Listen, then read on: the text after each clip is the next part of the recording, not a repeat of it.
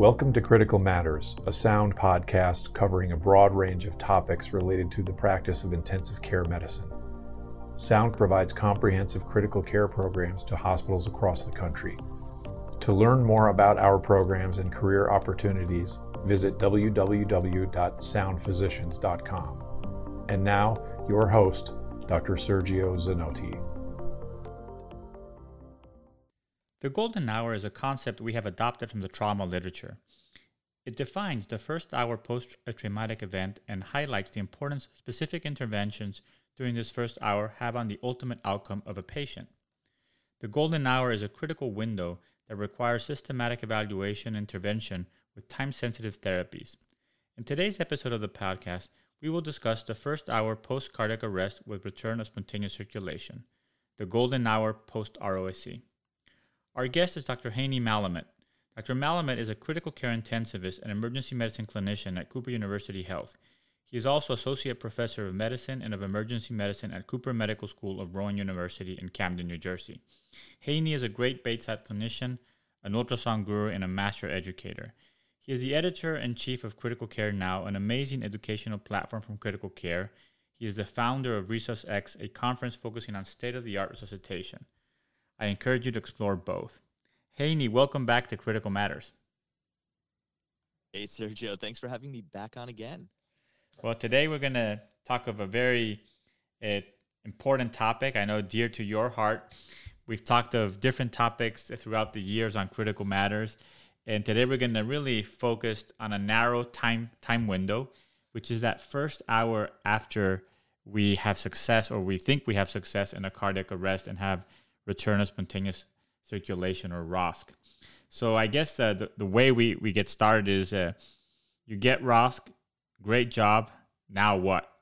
So just want to hear your thoughts in terms of this critical hour, let's call it golden hour, and perhaps something that a lot of people are not paying as much attention to other topics post-cardiac arrest, but that might have a very important impact on the ultimate outcome of our patients. Yes.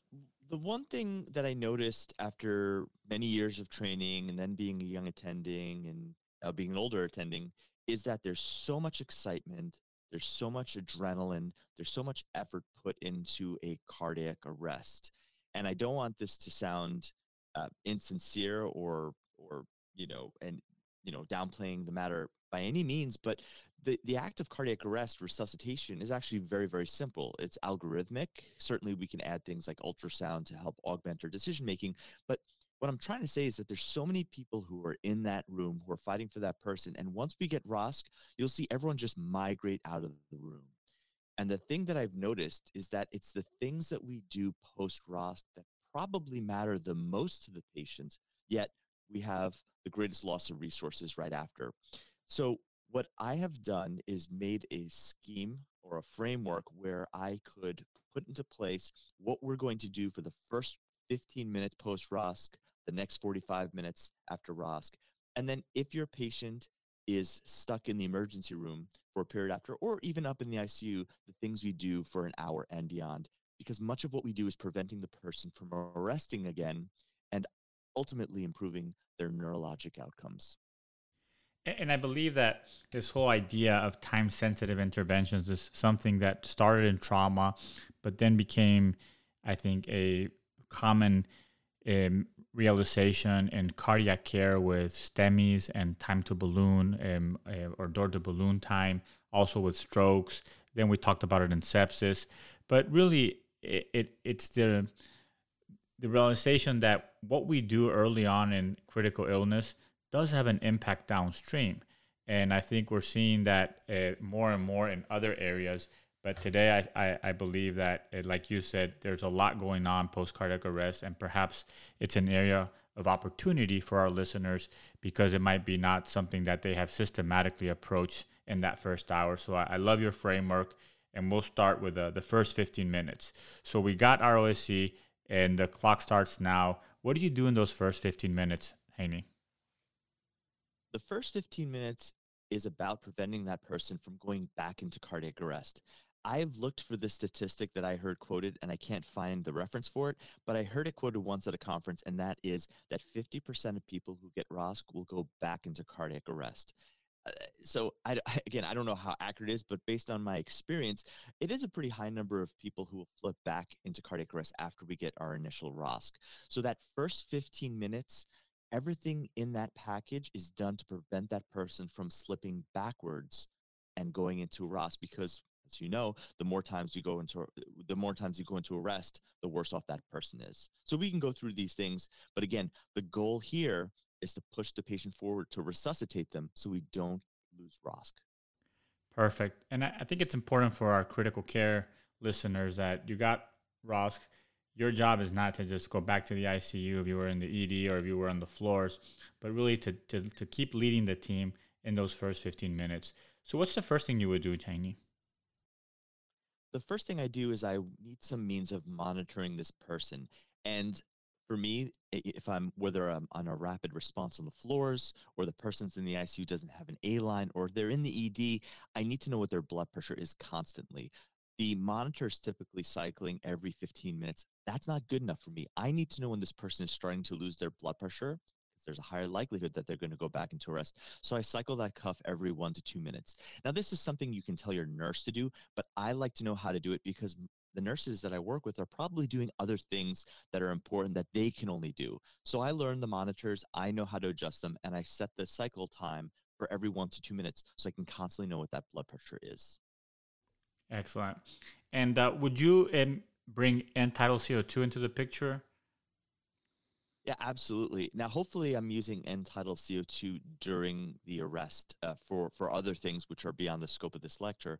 But I like end-tidal CO2 to be on, and waveform capnography for that matter, because I'm not using it to see what their respiratory rate is or their CO2 necessarily is for ventilation. What I'm using it for is a surrogate for their cardiac output.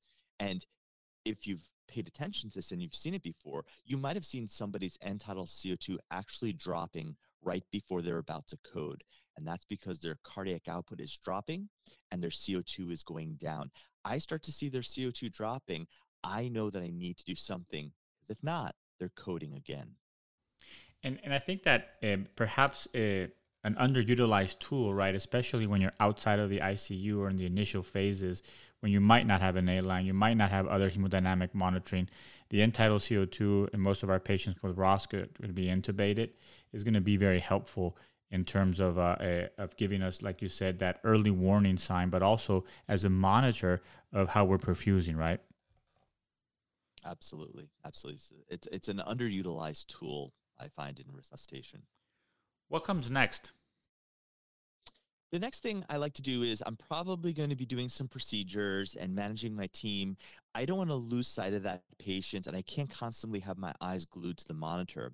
So what I do is I set the pulse oximeter to have an auditory tone to that.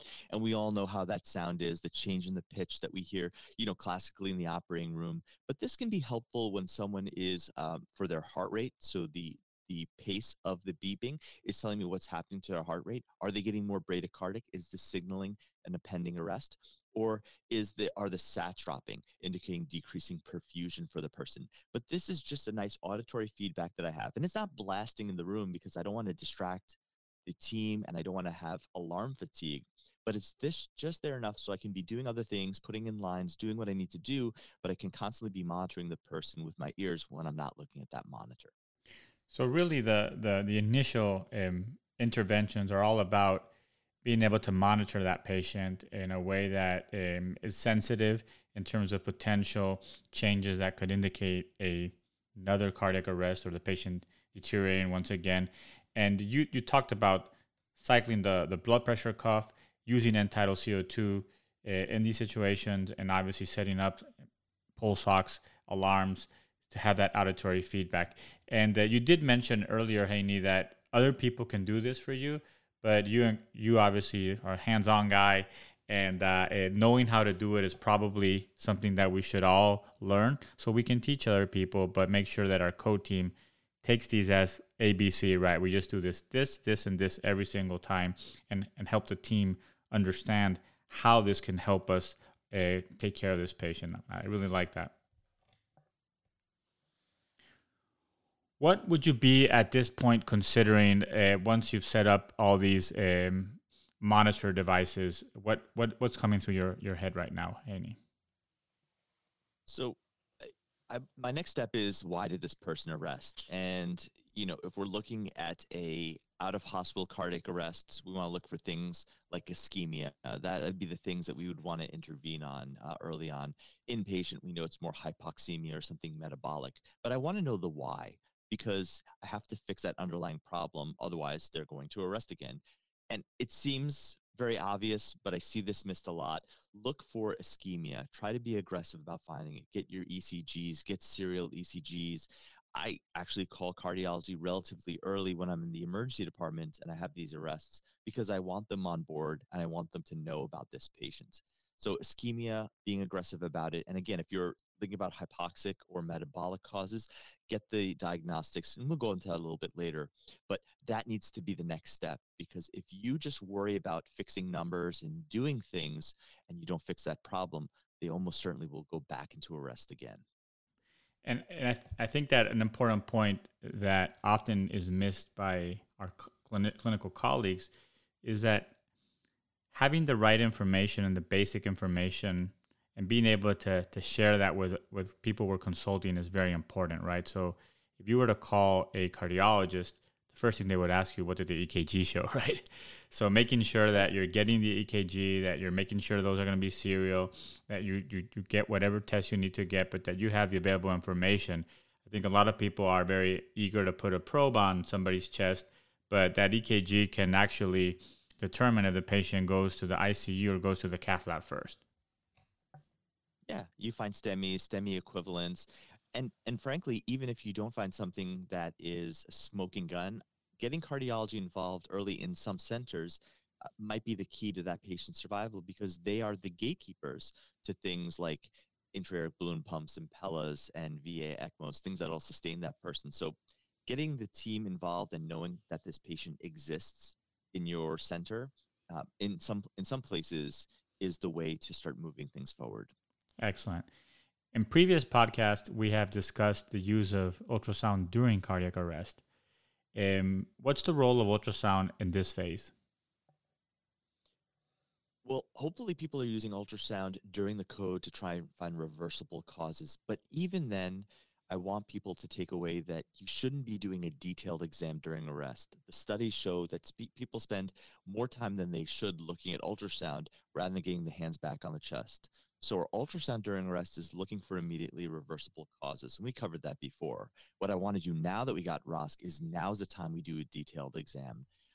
You can pick the exam that you want to do, but essentially I like to do, a high map exam or a rush exam. That's looking at the heart. I'm looking at the right ventricle. I'm looking at the left ventricle. I'm looking for pericardial effusions. I'm looking for a hemothorax, a pneumothorax, blood in the belly, anything that could explain why this person arrested if I don't have a cause already. But my point here is, now is the time you're going to do a detailed exam with ultrasound, not during the cardiac arrest. Excellent. And I would imagine that while you're doing that ultrasound as the bedside clinician intensivist, hopefully somebody is trying some blood work and laboratory work that you've instructed them to. And what would those be? And I'll speak more so from an out-of-hospital arrest, because sometimes as intensivists we get consulted to these arrests. But I want to know lactate. I think that's something we're very comfortable and we know the reasons why. It tells us how sick this person is, how much resuscitation is needed. But I also like to get not only an ABG, but I call it an ABG plus, and that is a lab with electrolytes. Some places have hemoglobin. I've seen some of these point of care ones even have creatinine, but it just gives me a little bit more data. And it isn't always perfect, as accurate as the serum tests, but it starts to tell me, oh, wow, the potassium's elevated. And maybe that's the reason why this person arrested. Then get your basic labs. I do like to get toxicology labs for patients who are out of hospital cardiac arrests. We have this fixation when someone comes in cardiac arrest, it's got to be something cardiac, but we forget that people, they do stuff on the outside. Maybe it was a salicylate toxicity. Maybe it was a acetaminophen. Maybe it was some other toxic ingestion that may have led to this arrest. So I like to send those labs if I have no other reason why this person is arresting. And the final thing I don't always send, but I draw, is cultures, because as I'm getting more history, which we'll talk about next, from the family, I might find out that this person was actually very, very sick for the past couple days, maybe even septic, and perhaps that's the reason this person arrested. So I'll pull those cultures while we're getting blood. I won't necessarily send them unless I have a history or a physical that leads to them being sent. Yeah. You mentioned obviously getting more history, and that takes different forms. But this is usually the time when we might be asking if we were responding to a code on the floors, the nurse who was caring for this patient, what else can you tell me about this patient, why the patient was here, what was happening. But you also mentioned obviously a lot of times these patients come from outside of the hospital into the ED, and this is a time when you would try to touch base with family there in the unit or at the bedside and really try to get more information. Can you give us examples of things that you're always curious about or things that you should be asking? Exactly. I never take for granted that this person is just arresting. There has to be more to the story. So if they're inpatient, I take one of the thousands of people who are in the room just watching this cardiac arrest happening. I point to them. I say, I need you to go look at the chart and give me a little bit more history, because I'm running the code. But there are lots of people who are just basically holding up the wall, if you will. They're just standing there watching. So I send them out to get more history. If they're out of hospital cardiac arrest, then I get that same person who's standing there to call the family, to talk to paramedics. What was the scene like? What are we missing for this person? Sometimes you will find some valuable information there. And so that will help me to integrate why this person's arresting. The other thing is doing a physical exam. In the hospital, maybe a little less important, but I like to look and see if there's any lines. Is there an AV fistula that we missed? As person comes from out of hospital cardiac arrest, don't forget about things like traumas. This often gets forgotten because you might have an older person who's having cardiac arrest, and the assumption is, well, this is just simply cardiac. But there are people that have MVCs who fall, they rupture their spleens, they're on warfarin, they bleed, and that's why they're arresting. So a very good, but very quick physical exam can help you. And again, I'm looking for lines, I'm looking for fistulas, I'm looking for any signs of trauma. Excellent. Now, as we're approaching, I guess, the 15-minute mark, are there any initial drips or therapies that you are concerned with at this point, Haney? I think at this point, what I'd like to do is I want to not forget that the person was getting pushes of epinephrine, and that's likely wearing off now. And now we want to get some continuous blood pressure going for this person, in the sense that we want to maintain their MAP, essentially their coronary perfusion. So I'll make sure that we have a norepinephrine drip, is what I like to do, hanging at the bedside. And I'll even ask for that as we're getting ROSC, because that still takes a few minutes. Let's run that peripherally and let's get the person's blood pressure better. If we were giving, amiodarone or whatever antiarrhythmic, do we need to convert them to a drip to treat their arrhythmias that they had? And then the last thing not to forget is that this person very well might be aware, as you're getting perfusion back, even though they may not be doing anything purposeful, do we need to give that person some opioid? Do we need to give them something that's hemodynamically neutral as sedation, maybe something like a ketamine type of drug? But always try to remember that there's a person there and they may be somewhat conscious of what's happening, and making that person comfortable in a hemodynamically neutral way. Perfect. So I would like to take an imaginary pause here after the first 15 minutes. And there's something that we talked about offline, and that I've heard you talk about a lot during cardiac arrest, that I believe is crucial for our learning and improving what we do, but it's something that is not done routinely at all cardiac arrests, and that is debriefing the team. Could you talk about that? And is this the place where you might consider doing that, and why? Every time I give this talk live and I talk about debriefing, if I listen very, very closely, I'll hear like 100 eyes clicking and rolling, because people always say debriefing. There's no time to debrief. We have to keep going, and the department's falling apart and there's other patients to see. And I appreciate that. But if you don't strike when the iron is hot, you're never going to change anything. And I just simply go for 5 minutes of a debrief for the people who are in the room. I pick one thing that could be done better, one thing that was really good, and some things to consider for the future. I just keep it as low-hanging fruit. And if it turns into a more formal discussion, that's great. We can do that later. But I can't let all the people who invested time, who have literally sweat over this patient to walk out of there thinking that everything was great. And I choose this time as we're doing things just to say, let's go over this. And there have been times where we find some time later in the shift to go back and talk about more detailed things, but more times than not, that's the only time we'll debrief. So just take that time out with your team, because you'll never make progress as a healthcare group if you just don't take those 5 minutes. And we always have 5 minutes to spare to talk to our team and make them better. And I think it's worth emphasizing that if you truly believe that you don't have time to debrief, what you're saying is we don't have time to learn, and we don't have time to try to be better.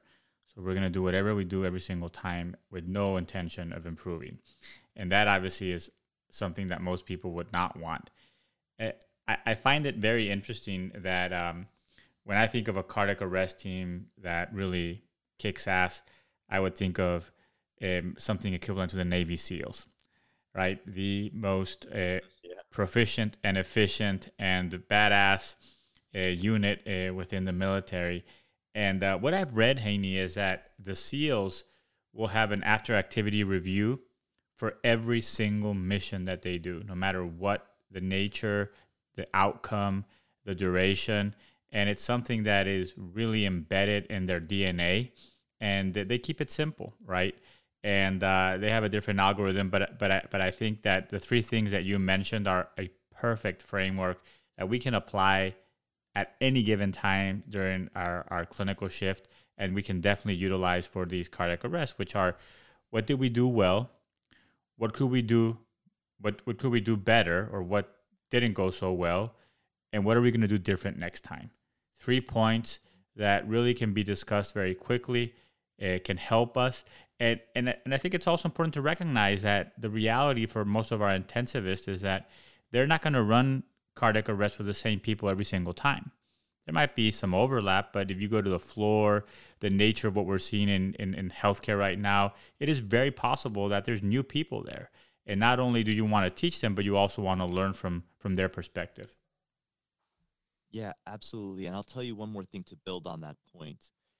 When you do that, when you plant that seed, you're teaching somebody else that person is going to teach the next person. And then it just spreads through the hospital. Because when I go to the floor, as you said, I might never see that person again, but that person who you've taken the time to teach and you've changed them is going to teach the next person during a code. And I used to be very upset when I was a young attending, very hot-headed when people didn't do the right things during the code. But it was only after a short period of time where I realized it's my fault that people aren't doing the right things, because I'm not spending the time to teach them. We all know that we're time constrained. We all talk about sim, but the reality is that very few people get to do simulations. Very few people get to improve their practice. So that moment right there in real time might be the only education that person gets on cardiac arrest. So it's up to us. It's up to us who are running the codes to spend that time and make the team better. Not to mention that no matter how much you know and how proficient you are, you have blind spots, and there's probably opportunities for you as the lead of that code to also improve. So it's about learning as a team, right? And there might be things that you can actually take home to make your leadership or your cardiac arrest performance better. Can I give you one quick example of that? Yes, absolutely. I should wait to get your response. Would you like to hear an example of that? Absolutely. Always. So last year I was running a code with one of our fellows, and this fellow getting ready for graduation, phenomenal, one of the nicest, kindest people. And we were doing this same exercise after a code. And, me always wanting feedback, was asking, what could we do better? And in a circle of people, the fellow said to me, I think you come across as very aggressive during the code, barking orders. You could be a little kinder when you deliver your orders. You just don't have to be as aggressive during code. Everyone's listening to you anyway. And for all my years during a code, with having that game face on, that like Kobe Bryant, stare during a code, all business, I realized that I could be doing things better. So what I'm trying to say is that this isn't just for you as the code leader imparting wisdom to others. there's very well changes that you could be making that you're not realizing that you're doing incorrectly for your team. Absolutely. So we've done the debrief, and now we're embarking in the next 45 minutes. So what do we think about here, Haney? Well, there's one more thing that I put in the first 15 minutes that I'll just touch on briefly, and that's the airway. My personal belief, and this is backed by data, is that during a cardiac arrest, we shouldn't be doing endotracheal intubation. It's a talk for a different podcast, but I believe doing a supraglottic airway, whether that's an LMA, iGel, whatever you want to do, is the way to get your initial oxygenation and ventilation. But during that first 15 minutes, that's when we're going to change it out after we get ROSC and put in a definitive airway, whether they're pre-hospital or in hospital. That's the only point I want to say to close out that first 15 minutes. Perfect. And if you have no other comments on that, we can go on to the next 45. Well, we could dive into that much deeper. And like you said, it might be a podcast for another day. But where the patient has been intubated or had an LMA, I think that your point is very well taken. During that first 15 minutes, when we're going to probably eventually move the patient to diagnostics, to the CT, to the cath lab, to the ICU, whatever, you want to make sure your airway is secured. So absolutely, I think that would fall in the first 15 minutes. So we've debriefed the team. We've taken care of those critical items in the first 15 minutes. And now we're going to go to the next 45 of this golden hour. The first 15 minutes was about preventing the patient from going back into cardiac arrest. Now, hopefully, with the things that we've done and the patient's more stable, we're moving into the fine-tuning phase of optimizing the patient for long-term success. I believe this starts at the ventilator. We've probably been bagging the patient, or we've thrown the patient on some generic settings in the first 15 minutes. Now we have to start looking at the vent and saying what's right for this person. Are we giving this person the appropriate amount of PEEP? Are we doing 6 to 8 cc's per kg? Is the tidal volume appropriate? Now's the time we should be getting back our blood gases and avoiding things like hyperoxia or hypercarbia and elevate the head of the bed. All these little things when it comes to respirations and ventilator are important, but I put this into the next portion of the 45 minutes because these are the things that are going to set the person up for success. Excellent.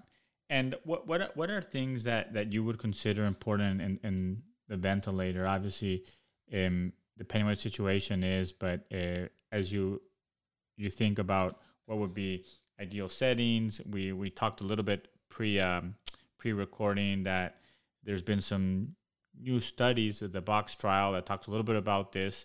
But any specific recommendations that you have for our listeners?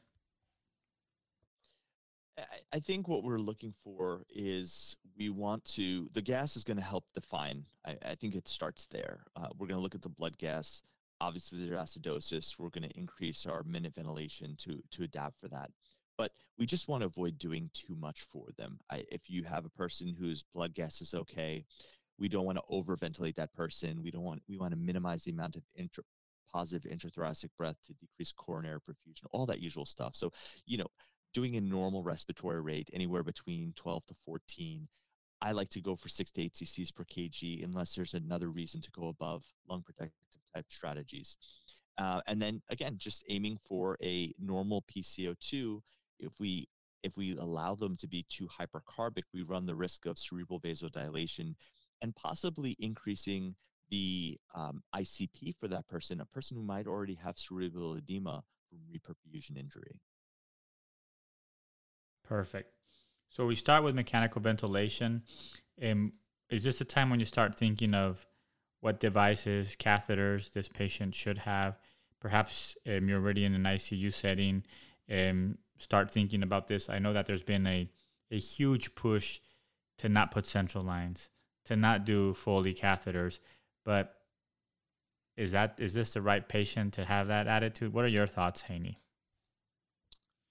My belief is that during a cardiac arrest and shortly thereafter, you don't need anything but a good peripheral line and an IO and an A line. That's my personal belief. So if you're on the floor and you're getting this person resuscitated, central line, there should be no triple lumen kit on the field. That's a lot of sharps and unnecessary when you can get 2 IOs in and now you have 2 central lines. When they get back to the ICU, sort of the home base where you can do stuff, my first go-to access would be to do an arterial line. There's a few reasons for this. The first is we already have a central line in the IOs, and those can last for a good long time. The A line is important because now I can monitor. We don't have to cycle that cuff every 2 minutes. Now, on a second by second basis, we can know what the blood pressure is. I also know that if we lose ROSC, when we do a rhythm check, I don't need to go fishing around to feel for a palpable pulse. I have the arterial line there telling me what the blood pressure is, or if there is, in fact, a pulse. And the last reason, well, there's actually two reasons. The second to last reason I like it is because I also have a measurement of the diastolic blood pressure. And we often don't think about looking at the diastolic blood pressure, but during cardiac arrest, having a diastolic blood pressure is going to estimate what the coronary perfusion pressure is. And that's really everything that we're doing in cardiac arrest, is trying to get better perfusion to the coronaries. And the last reason is not for every center, but in some centers, you may be doing VA ECMO and getting an A line in that patient. And we're talking femoral here, by the way. This is always a femoral A line. Should have prefaced that. But when we get a femoral A line in, now we have a gateway to cannulate that person should we wind up doing VA ECMO for that person. So A line is my first go-to procedure when we get that person in the first 45 minutes. And then after that, if you have the time and the means, you could put triple lumen catheters, because certainly this person is going to require a lot of continuous strips. But that's my stance on A lines and central lines. What about Foley catheters? I'm not going we talk about CAUTIs and all this work. This person just had a cardiac arrest. I need to know how well they're perfusing their kidneys, and I want a Foley catheter in. And we all know that the kidneys are great estimators for the internal physiology of a person. So I'll put in a temperature sensing Foley for this person, because we will be doing TTM on this person anyway. But I get a Foley catheter, and I do use it as a means to measure how well they're perfusing. Perfect. I think that the point also on the A line is an important one, right? Because we see these pendulums. We go from one extreme to the other. In the past, everybody got lined up, and then people are moving away from that. But I do believe that, like you said, these patients just had a cardiac arrest.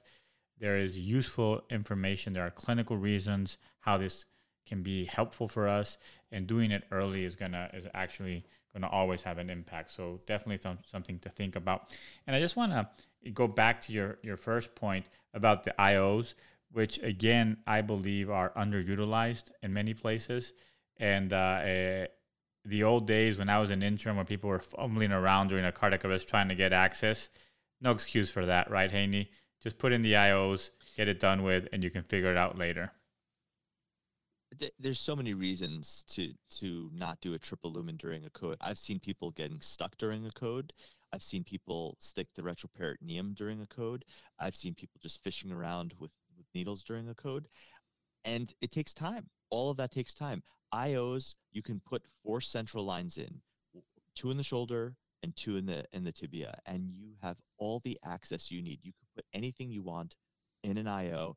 And I agree with you. It is underutilized. But the good news is it's starting to pick up, and more people are starting to go for that first. Excellent. So we've talked about the devices and catheters. We talked about mechanical ventilation. I would imagine that during this next 45 minutes, also understanding our strategy for hemodynamic support is going to be important. Absolutely. And we're going to go back now that we have an arterial line and an accurate assessment of blood pressure. We're going to make sure that we get to a MAP goal that's appropriate. And, obviously there's data now that shows us that the previous thought was that patients who are hypertensive, we want to go for higher MAP goals. It turns out that 65 just seems to be good enough for most patients. So get the vasopressors on, go for a MAP goal of 65, and then be aggressive about sticking there. I will say this is one of my casual observations, and it's one of the things that I do, is I aim for a MAP that is a little bit higher than a MAP goal. I notice that there's a hesitancy to, if I say a MAP goal is 65, there's a hesitancy to stay at 65. They'll always go to 63 or 60 because they don't want to go up on the vasopressors. So I'll ask for a MAP goal that's a little bit higher, 68 or even just 70 as a round number, because I know we're going to fail to hit that 70 and get to 65. But our goal should be 65 for our MAPs using the usual suspects for vasopressors, using norepinephrine as first line, and then second line vasopressin. Now, we'll talk a little bit about what happens if cardiogenic shock is at play, whether or not we need to introduce inotropes. But if we're just talking about vasodilatation, those are the agents and those are the goals. Perfect. And in terms of other concerns regarding hemodynamic support, is this a time that perhaps you would consider getting a formal echocardiogram or a full echocardiogram? Are these things that are at this time or are going to be later? I'm lucky in the sense that I trained with ultrasound. I feel very good at looking at echoes. We also have fellows who are very good at echoes. I would say at this point, if you have the means to look at the heart again and comfortably, take a look at the heart again.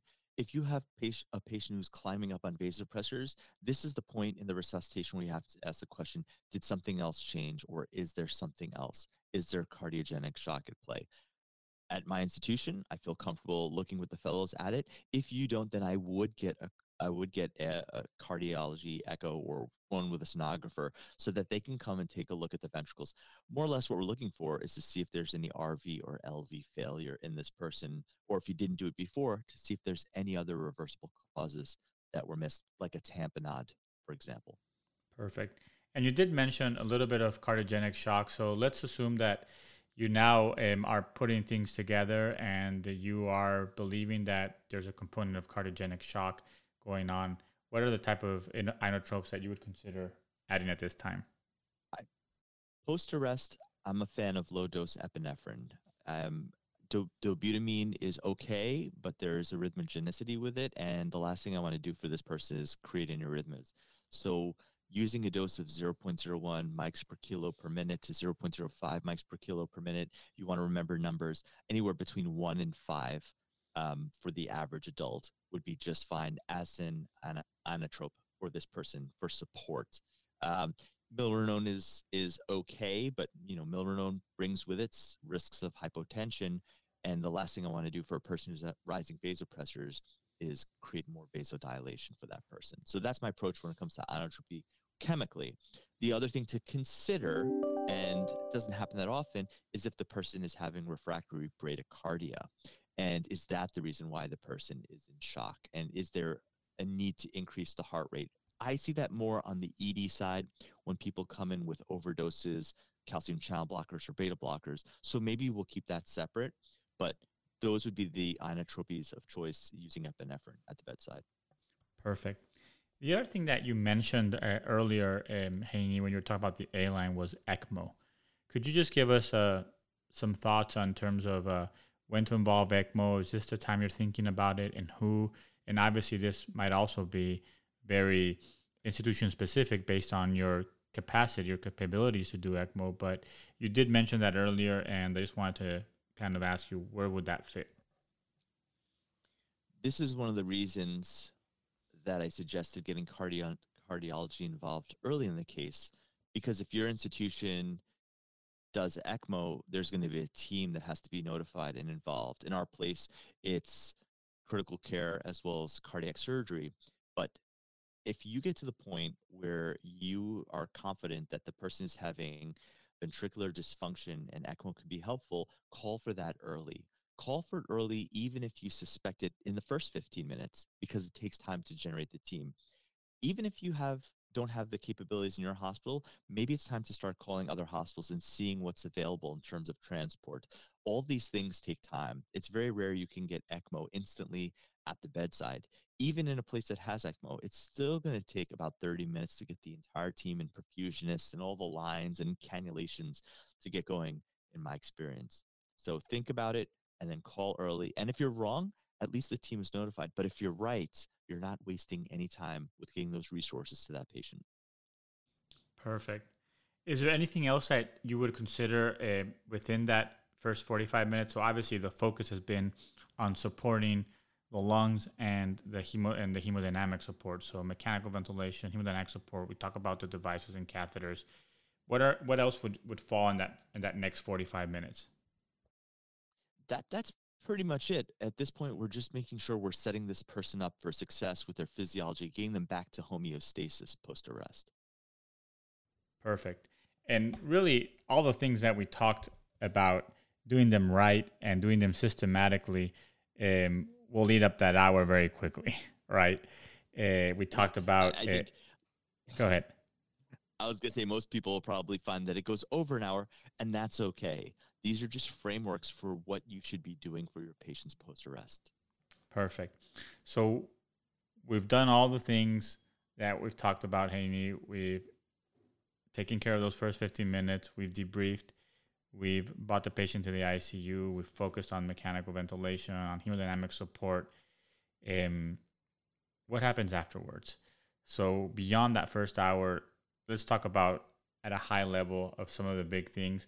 The way I think about this, and please, comment and critique my framework, is that probably between that first hour or first 24 to 48 hours, we're working on supporting the patient, minimizing damage, right? Protecting the brain, setting expectations for the family, really trying to figure out what else happened, any diagnostics. But the reality is that it would take some time for us to really figure out what the ultimate outcome of that patient is from a neurologic status. So we would talk about prognostication 72 hours and beyond. And then there's a lot of things that happen after that. We don't want to go that far. But in that first 24 hours, beyond the first hour, what are things or items that you would consider to be relevant? I call this ICU stuff because if they're stuck in the ED, these are things that should be done, will optimize the patient's success, but sometimes you feel like, oh, that can only be done in the ICU. So we'll go into that a little bit. And of course, if they're in the ICU, these are things that certainly should be done. The first thing is for the person who's comatose is getting an EEG for that person. We want to make sure that that person's not having non-convulsive status epilepticus. In the ICU, I think we get that. In the ED, it's easily forgotten because that person's stable. We sort of say they're admitted to the ICU, but just getting on the phone with neurology and just asking them to do a spot EEG is so important. It's in the AHA guidelines, and device manufacturers have come along and made these point of care EEG devices that are extremely helpful at the bedside and can help tell you whether or not that person is seizing. Because again, we went through all this work to get this person alive. We'd like to get them back home to their families in the best neurologic shape possible. And so getting a point of care or a spot EEG would be one of those ways. So again, that's after the first hour stabilization, but that's the first part of my algorithm after that first hour. Perfect. What about fluids? Did we talked a little bit about hemodynamic support, but a lot of research over the last couple of years about types of fluids. We've talked with you about fluid responsiveness extensively, but do you have any particular comments on fluids for these patients? This is typically where I go around and turn off all the fluids. Someone somewhere is going to flick on a maintenance dose because the person's hypotensive. I try to just turn off all the fluids. This person in the first hour probably got more than the volume that they needed with all the antibiotics and all the pushes and all the boluses.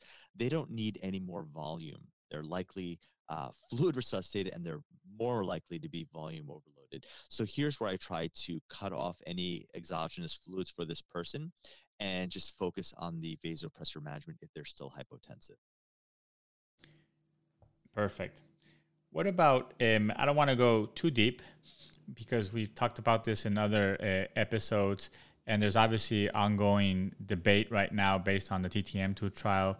But in terms of targeted temperature management, where do you fall? This obviously would be part of ICU stuff at this point, for sure. Yeah, I'm in line with keeping people 36 degrees. Obviously, let me start off by saying you should probably have the whole hospital on the same page about what you're doing. I do know that there are some centers that still want certain patients to be 33, people at high risk for dense neurologic injuries. There's the TTM2 trial that was published not too long ago that says maybe we can even get to avoiding fevers and just keeping people normothermic. Whatever you decide to do, just be sure that everyone's on the same page and with a protocol in place. And that involves talking to all corners of the hospital, the ED, the ICU, the PACU, so everyone's on the same page. Huh. But where I'm at is 36, works just fine. And so that's the protocol that we do. Perfect. And I think that what people forget is that the term that we've all grown up to talk about was therapeutic hypothermia, which for many reasons had deficits. And after an international consensus conference, the term of targeted temperature management was proposed. And definitely, we should have a target and we should manage the temperature. And I agree 100% with you, Haney, that the most important thing is for people to look at the available literature, pending, further changes in the guidelines, although the ILCOR guidelines have changed a little bit, and agree as a practice, as a team, as a hospital, this is what we do and do it well. But you are definitely setting a target and you're managing that temperature actively. So I think that that's an important point. And that would be part of that ICU stuff that you're doing in that post first hour. Is that correct? Absolutely. There's enough things going on that if you're in the ED, don't be mad at your ED staff if it's 30 minutes out. They're not being, cooled, if you will. There's enough things that need to be done, and you have time to get that TTM. But it's definitely part of my after the first hour bundle.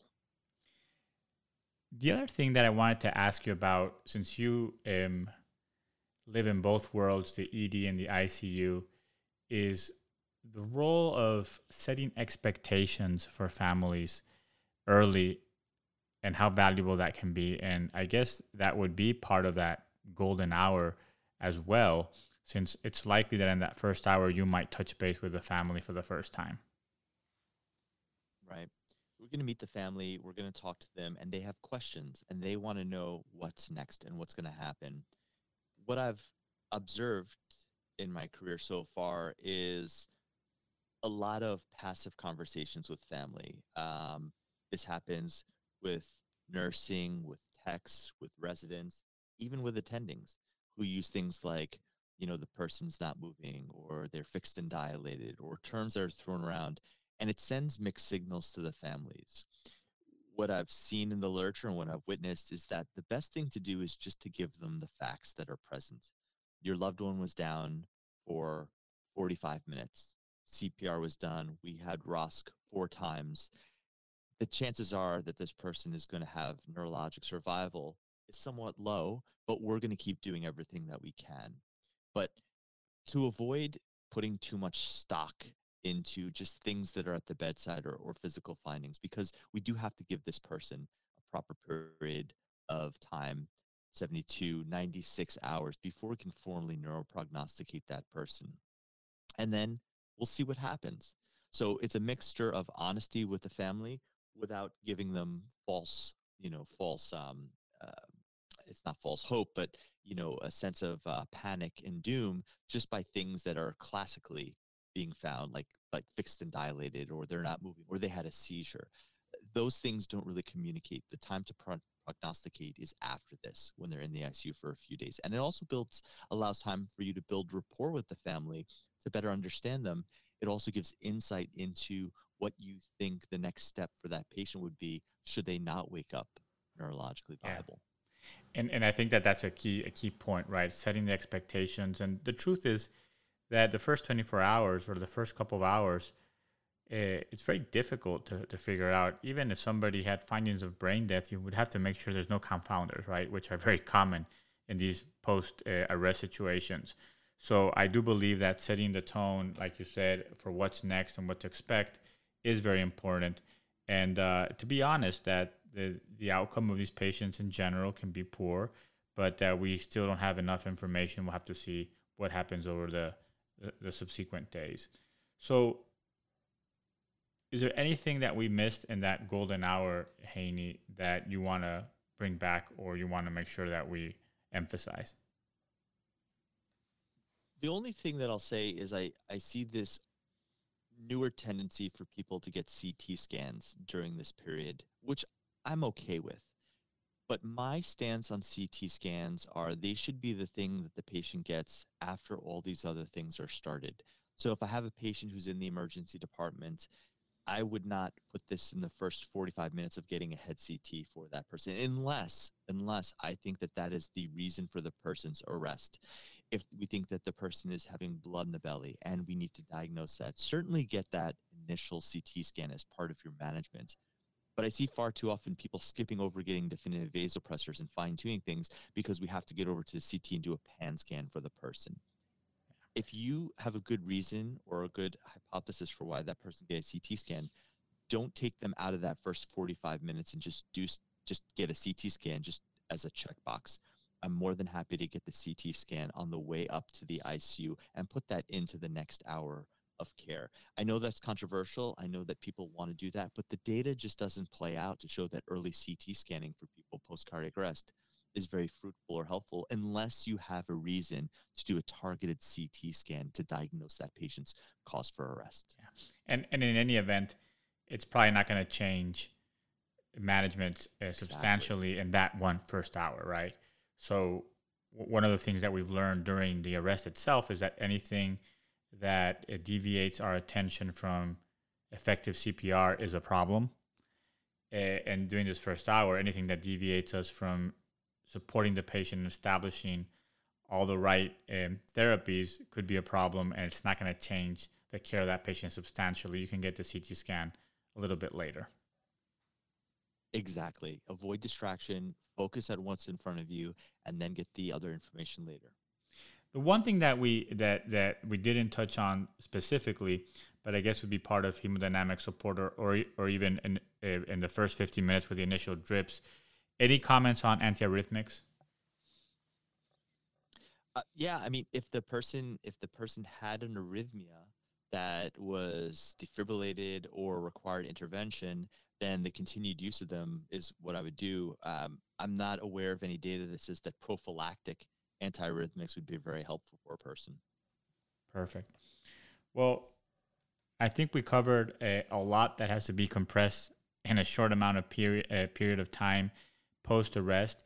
But I do believe, Heini, that as you've done, I mean, by highlighting this in some of your talks, that it is a danger area or a danger time period for our patients, and that instead of talking about obscure neurologic findings that have no relevance in this time period, we should probably be focusing on what are the items that I need to get in place so that I can provide this patient the best chance they have of having a meaningful recovery, recognizing that in many cases that won't be the case. But focusing on these time-sensitive interventions, finding a way to do it in a systematic way, I think is very important. We want to do it every time that we have a cardiac arrest. And I find the framework very useful. I like threes. So the framework I'm taking home from you, Heini, is the first 15 minutes, debrief the next 45 minutes, and really focus on what happens in that time period, no matter what the location of the patient is at that time. Because eventually they'll come to the ICU most likely, but they might not be in the ICU during that first hour. Exactly. No matter the location, these are things that could be done anywhere in the hospital. My own personal thing is that I think critical care happens everywhere. It doesn't happen in the ICU. And if we want our patients to do best, then we start critical care where it's needed. And the last thing I'll say about this is, as you're listening to this podcast, just reflect. There's nothing that I taught new here. This is stuff that everyone knows how to do. These are all very simple interventions. It's just putting it in a framework and an organizational manner so that it can get done every single time. And to be honest with you, when I first started doing it like this, I would have a checklist in my pocket and I would just take a look down. I was like, okay, what's next? And feel free to write this down or write down the steps that you find are helpful in order. But we have to be task-oriented because codes are chaotic. Codes are crazy. During the middle of a code, you're getting called to another consult. But you have to be laser-focused on these steps so that you make sure that the person in front of you has every chance for the best neurologic outcome possible. Yeah, I agree. And I think that also it talks about that whole idea that excellence is not a skill, it's an attitude, and that by really making sure that we excel at the basic skills, post-arrest, we can probably provide the best care for our patients. Well said. Perfect. So you've been on the podcast before, and you know the drill. So I would like to close with some questions unrelated to the topic of the golden hour post-ROSC. Would that be okay? Absolutely. It's my favorite part of the show. Excellent. So with you, obviously, I have to talk about what has been called FOAM, Free Open Access Medical Education, but I think really it's just medical education in different forms that has really permeated all sorts of platforms. And just interested, since you introduced me to this whole world, what are the things that you would tell other people to follow on different platforms? We can start there. Yeah, so this open access medicine thing is a community of people who are sharing information and trying to make each other better. One of the interesting things when I first started on medicine is Twitter was the place where everyone congregated. And this whole Elon Musk buying Twitter and Twitter potentially collapsing has put a fright into people and said, where are we going to go now? Where are we going to go for our education if it can't be Twitter? What I realize and what I tell people is that this foam ed concept is not a Twitter thing. It's not an Instagram thing. It's not even a TikTok or YouTube thing. It's a community, and people will find each other online in some way, shape, or form. What I'm getting at is that, try to find multitudes of platforms that give you information, because you never know when one platform is going to be shut down one day, or or anything happens, the government shuts down a platform. So it's important to know content on all the different platforms, and then also have other sources of information where you consume. New England Journal, for example, puts out some very excellent short blogs. There's something called Journal Feed, which is a summary of articles all day long. So besides platforms, there are lots of individuals or organizations who are putting out free content every day. And it's all about picking your preferences, subscribing to those so you can get the information efficiently, and never relying on one platform for that data. Perfect. And well said. Yes, it is interesting how the whole Twitter med community has been proposing different ways. But like you said, it's not the platform. It's really the content that ultimately matters, and that can be delivered in different ways. And I also believe that you have to understand as a learner what speaks to you. There might be some generational differences, people think, but at the end of the day, everybody has a style of learning and gravitate towards platforms that provide that. But I do believe, Haney, that you hit it on the nail. Like it's like your portfolio, right? You want it to be diversified. I can't tell you how many people give me a hard time about being on TikTok. All right, and maybe less so in 2022 than in 2020. But who's on TikTok? Well, it's younger learners, it's students, it's nurses, it's young residents.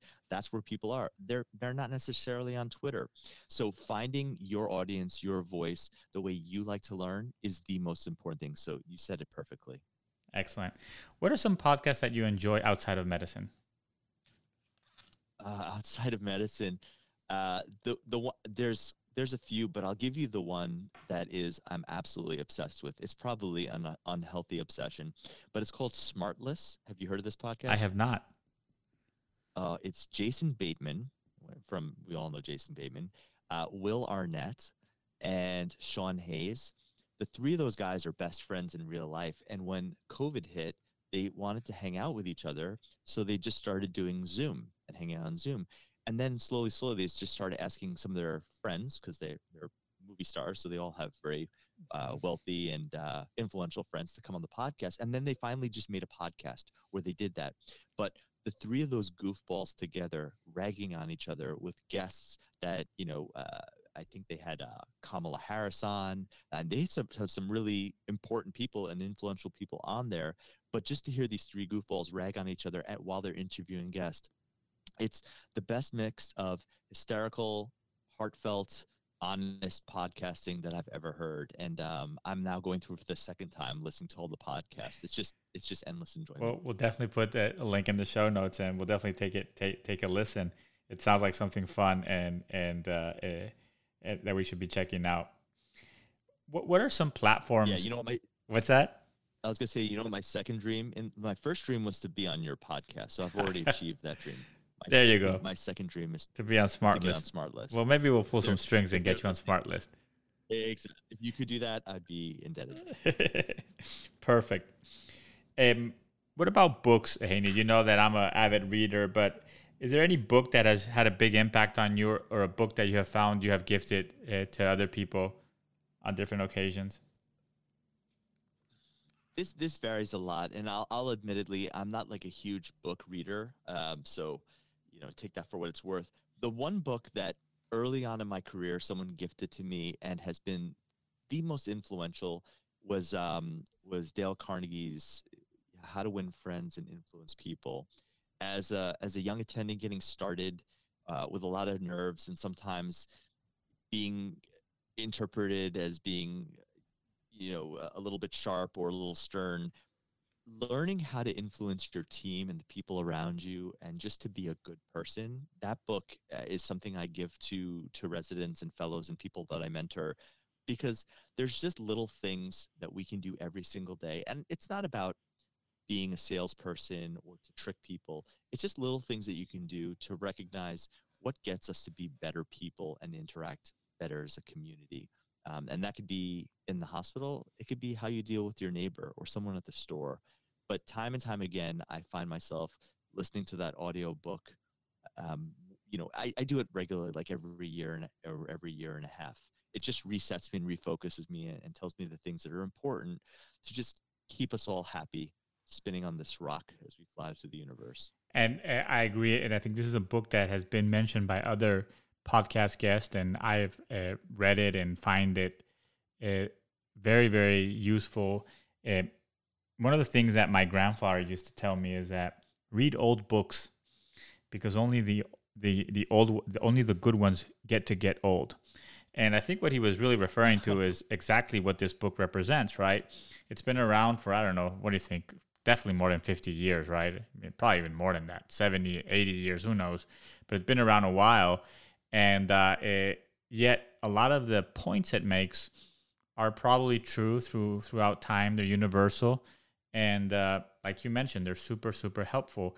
And a lot of what we talked about today are the skills that are required to do our jobs from a clinical perspective.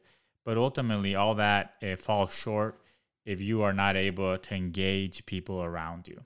So I definitely will put a link in the show notes. And if you don't like to read, it's a great listen. I've read it and listened it, and I think it's a great audiobook, as you mentioned. 1936. Yeah, it wasn't too off. 1936. Yeah. That is when that book was written, and I got to tell you, every time I listen to it, I got to say every single principle holds up. It's super actionable, and definitely there's some golden nuggets there for sure. Absolutely. Well, I would like to close with anything you would want our listeners to think about or to know as we end the year also, and hopefully move towards 2023 and away from all the craziness of the last couple of years. Oh man, there's so many things I could say. The one thing I would say is, you know, we are coming out of a time where people are so divided about everything. You know, you talk about vaccines and masks and politics, and the COVID pandemic truly showed the worst in people, and not just in America, really worldwide. A lot of this behavior was happening online and social media. I'm trying myself personally to get back to a point where we just start to have dialogue with people again, where I will force myself to sit down with somebody who has very different views from me and just listen to what they have to say. I'm not trying to argue with them. I'm not trying to convince them. I want to start listening to people that differ from me so I can truly understand what they're saying. And this is a growth for me, because for the past few years, spent a lot of time just saying why someone was wrong or listening to what they had to say just so I can provide my counter argument. But I think we have to get back to a point as human beings, not Americans, not any nationality, but as human beings get to a point where we just start being together and coming together as one and accepting people's differences, different viewpoints, and find ways to just all live cohesively and still have different viewpoints. Yeah. I don't know what the best way is, but that's where I'm personally trying to head, and that's what I advise people to do. Well, it's a great point. I think it's a perfect place to not only end the podcast, but as we close the year, right? But Haney, I think that the way I've thought about the same concept a lot over the last couple of years, and what I try to do is to be more of an active listener with true curiosity and trying to figure out maybe what Haney is saying is right and what I'm thinking is wrong, right? How can I learn from this person? How can I understand why they think like this or why they could think like that, as opposed to just either being polite and waiting for them to finish to tell them why they're wrong, but really you're not listening with an open mind, right? So I think that we have to open our minds and our hearts to really understand that people are different for many reasons and that there's something that we probably can learn from that other person.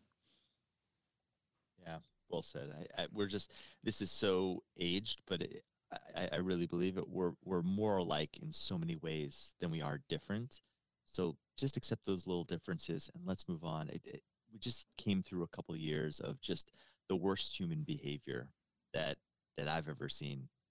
And yeah, I think that's what I'm trying to do in 2023 and beyond. Perfect.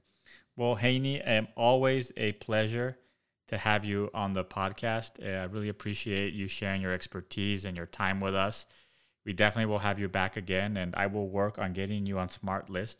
I think if you do 10 critical matters, you get on SmartList, but we'll get there. Then sign me up for as many as you can. I got to get on that podcast. Thank you, Sergio. Thank you for having me on. Always a pleasure to talk to you and to be on this podcast. Thank you. Talk to you soon. Thank you for listening to Critical Matters, a sound podcast.